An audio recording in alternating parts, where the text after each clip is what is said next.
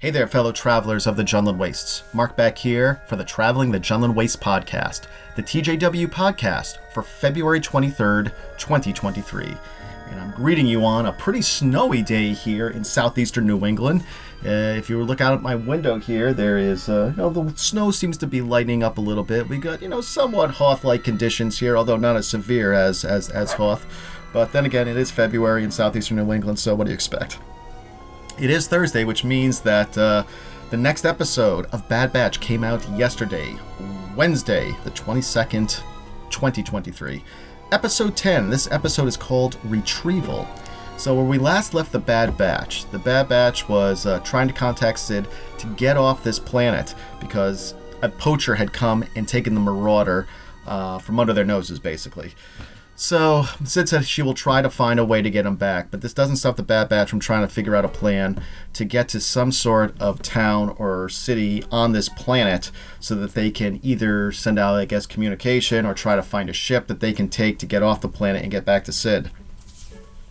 So when the show opens here, and of course they open again with another just gorgeous shot of a landscape of the planet. I mean, it is something to see. Even the barrenness of it is really stunning to see there.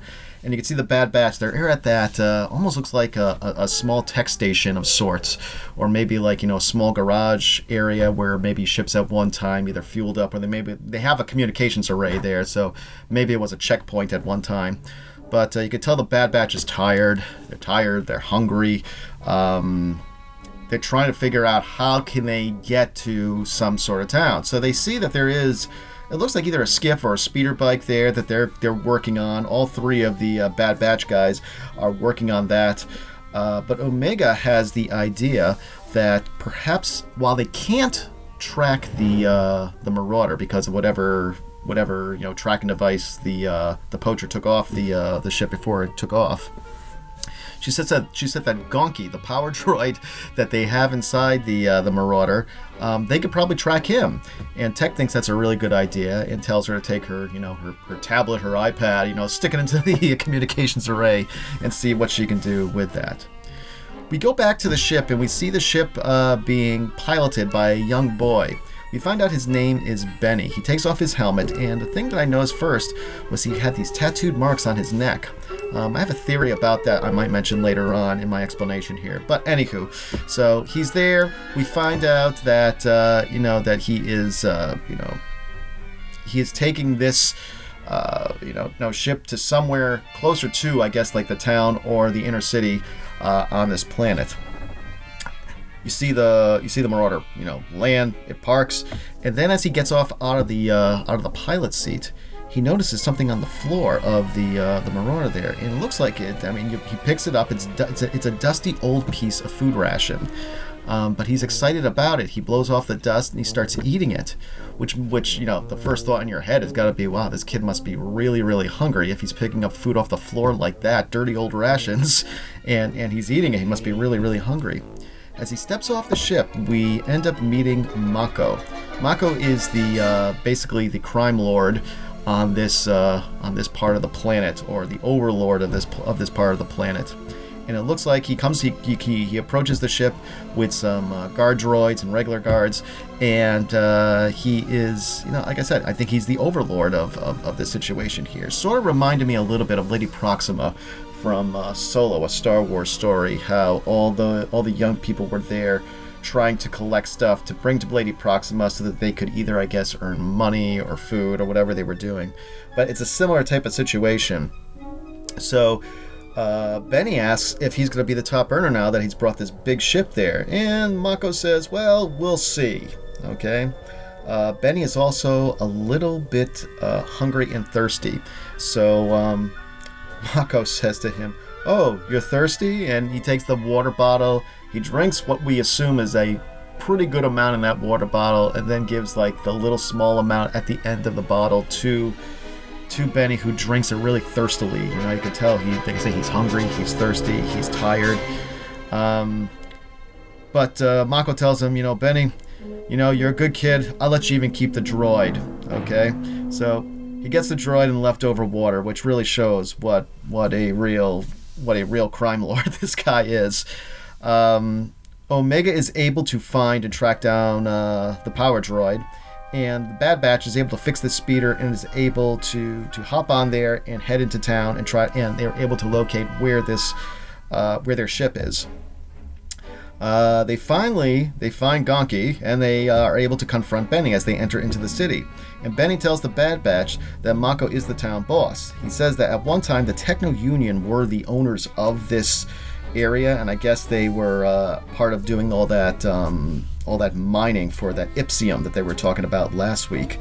But I guess after the war, Mako took over as the ruling figure of that part of town, where that is what he is. That's his thing. He mines Ipsium, and the force that he uses to do that are all these young kids and teenagers who work for him. So the Bad Batch have to find a way to break into this place and get to the ship, and the only way they're going to be able to do this is going down this exhaust shaft that every few moments spews out all this fire and smoke. So they time it correctly, and all three of them are able to rappel down, which was actually a pretty cool scene, seeing Hunter going down that rappelling wire down the shaft. It was really cool to see, I think. Almost looked like a little bit like the carbon freezing chamber in Cloud City.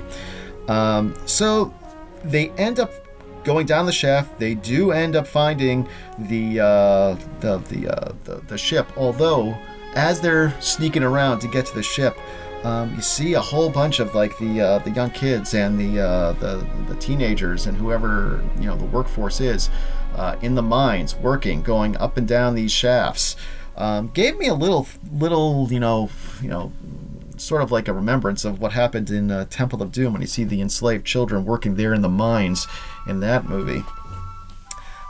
Benny ends up leading them to the ship. They see that the hyperdrive has been removed from the ship, so they gotta fix that. They need to repair the ship, but they're also in the need as well too to get the shield down from where from that area where the ship is, so that they can get out.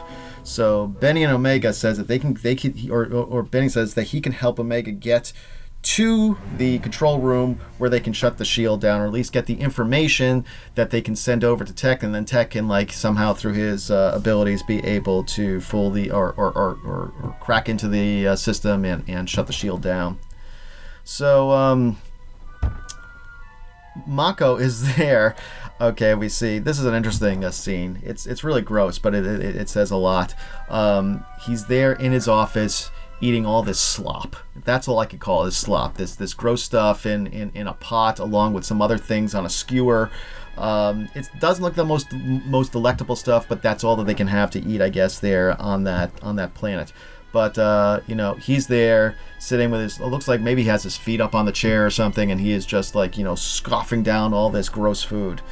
Okay, so they need to get the access codes, and him and Omega, they end up going to sneaking into that area where the gang, I guess like the teenagers and so forth who collect stuff for Mako, they are waiting to see who's won the contest this week of who's earned the most. So Mako comes out of his office after having this big, huge, meal. And he's saying he's proud. He says that the winner of this is, and I think the winner says Drake. Drake is the top earner for this week, and he presents him with a bowl of soup. And the kid just takes the soup. He doesn't even use the spoon, maybe for the first few bites of it or sips of it, and then he just scoffs it down by drinking it down. And then Mako says, well, I'm going to take care of all of you, even though you didn't become top earners. Here's your bowl of soup. He takes one bowl of soup and puts it on the table, and all these other 10, 15, kids going after that bowl of soup with spoons, trying to get as much as they can eat. Really sad to see that the payment that they're getting is this slop. That's how they survive. This inner circle of teenagers who are working for Mako, they got to they're part of this contest, I guess, each week, where if they don't, whoever's the top earner, they're the ones who are going to get the slop for that week. Really sad. It was just a very sobering scene, if you could say that, as a sobering scene in this episode of Bad Batch. So they're able to sneak through, Benny and Omega. They get to to the computer room where they're able to get the access codes. He's beginning to see that that Omega is really a good person, and that she actually cares for his well-being. And she's a little bit dismayed at the same time that he thinks, or she sees that he thinks that this is the only life that he can have. I mean, at this point in the story, yeah, it is the only life he can have, being a slave to this overlord. So she gives him a clean ration bar. She sees that he is hungry. He's hungry, and she hands him over a clean ration bar. During this time as well, as he's eating it, she says that she's noticing, at least from the data that she's downloading, that the Ipsium that they have been mining is not degraded. So they are actually mining very pure Ipsium, which pays a whole lot more than Ipsium which is not degraded.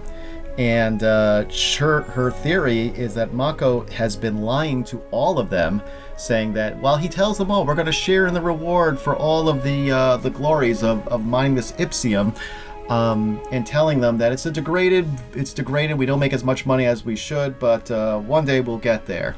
We find out that all their Ipsium has been very pure, and they are making a lot of, or I should say, Mako is making a lot of money on it, and he's not sharing it with anybody.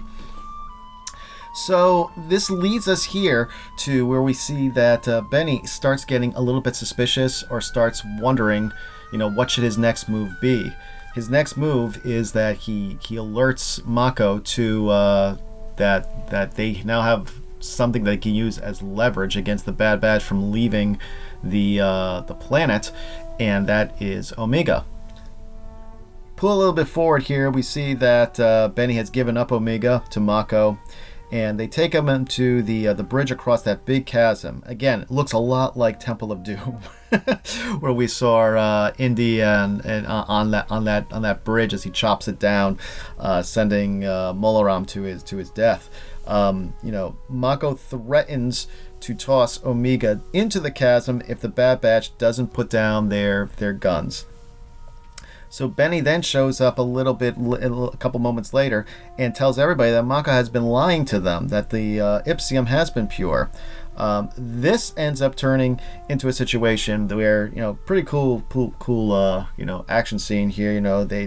Omega somehow pushes the droid that has been holding her over the edge into the chasm. As she falls, Hunter's able to go and fly through the air on the rope, I think, and to grab her and to save her.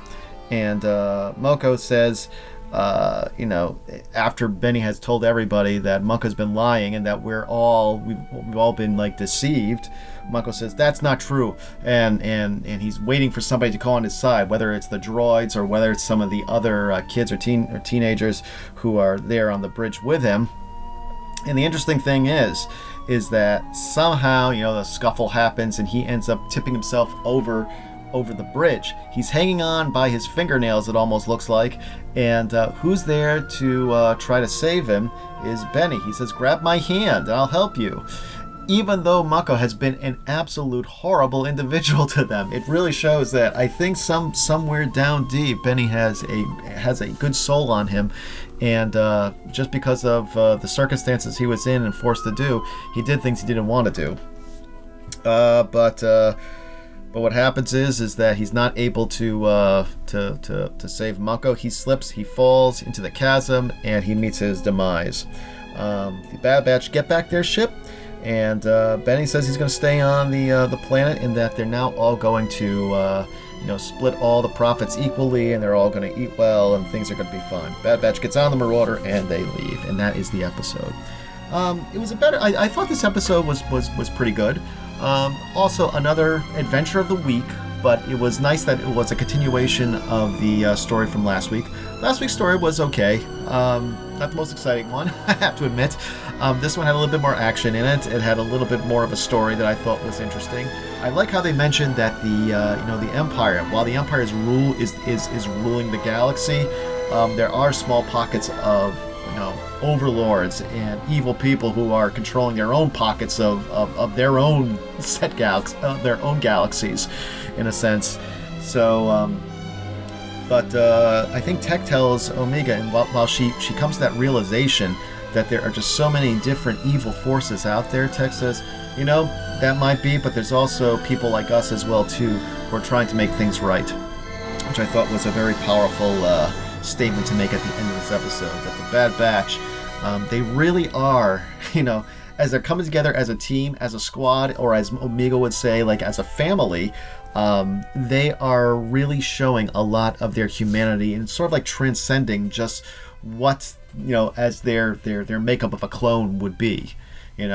It's we know that they're the special forces, clones that had like different anomalies in them as they were being cloned, but it seems like they are finding their humanity in this show, which I think is the bigger overriding maybe story arc in this series. So it was an okay episode. I am hoping that next week we are going to start getting again some more episodes that we saw like a couple beforehand that had a more of like canonical consequences, as I would call it, to the series. A little bit more about the Empire, a little bit more about Rampart, a little bit more with Palpatine. I'm wondering if we're going to be seeing any other big major characters besides Palpatine in this series coming up. Be interesting to know. But anywho, that was this week's Bad Batch episode. Let me know what you think about that episode. Send me a message on the Traveling the Jundland Waste Facebook message page, I should say. Or I should say, go to the Facebook page and message me there with your thoughts. I'd love to hear it. A couple other things I wanted to mention here on this lunch break coffee cast. We got more guests showing up at Star Wars Celebration Europe this April. Samantha Aline, who played a stormtrooper in Solo, Andor, The Force Awakens, and was a Resistance pilot in The Rise of Skywalker, she's going to be there. Her autograph, it looks like, is $40. Brian Herring, who is the puppeteer behind BB-8, $55. And Carl Weathers, Gruff Karga, $119. Well, I guess he commands 119. Not only Gruff Karga, God, Apollo Creed. Okay, let's just say it as it is. I look at Carl Weathers and I think Apollo Creed. Maybe that's also because I was just watching the other day Rocky and Rocky 2. But anywho, one other thing that I wanted to mention here, talk about, like I said, if you could do this and it doesn't hurt you, so bad in the pocketbook or in the wallet, I guess it's okay. But, Official Pix is putting out this really beautiful 13x19 Obi-Wan Vader print as Ewan and Hayden are going to be at Star Wars Celebration Europe in April. With just their signatures on that piece. It's a beautiful piece. I think you're starting off at somewhere between $600 and $630 some odd dollars before shipping. If you were to get the whole thing, the whole smack of personalization, a quote added on by each of them, you're getting close to $1,500 or even more for that. They sold some, I think, online that sold out very quickly, but I think they're also going to be having some of these available for purchase at the show as well too. Like I said, it's I am just flabbergasted at the amount that these autograph prices have gone up. It doesn't seem, at least, like I said, maybe we'll do a show about this one time. It just doesn't seem like feasible for the normal working guy to be, or working gal to be able to pay for this and even go to the show. You have a choice: go to the show, get the autograph. You want to be able to go to the show and get the autograph, but I don't know. Maybe we can have a discussion about that as well too. Although I do see for some of the non-Star Wars conventions, the more fan expos that are going around are starting up this season.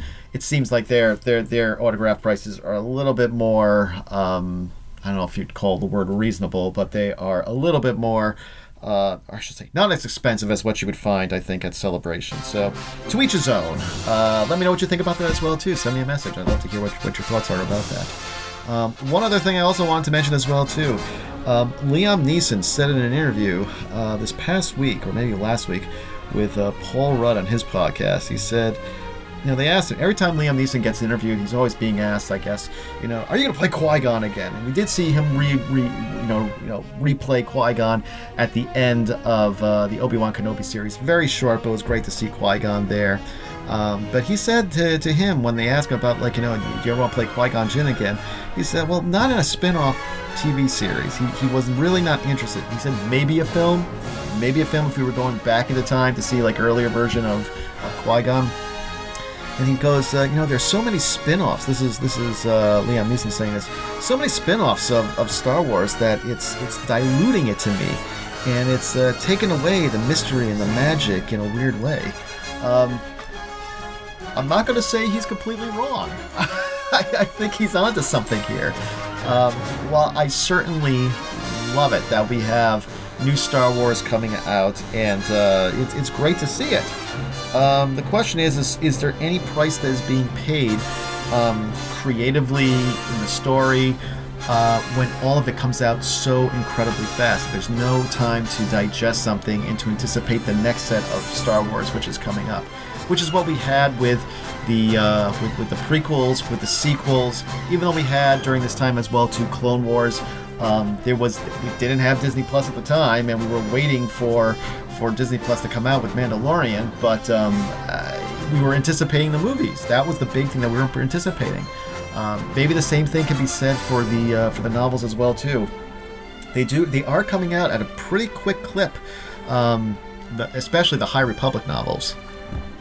I keep saying I gotta try to reread that first novel and that second novel again, because I really wasn't able to find myself getting pulled into that universe. I don't know if it's just because it is just so far removed from what I know. But then again, the Knights of the Old Republic era was really far removed from the Skywalker saga. But at the same time, I just feel that they connected in some way, that Drew Karpyshyn was able to write the story that was able to hit all those Star Wars tropes that you like to get.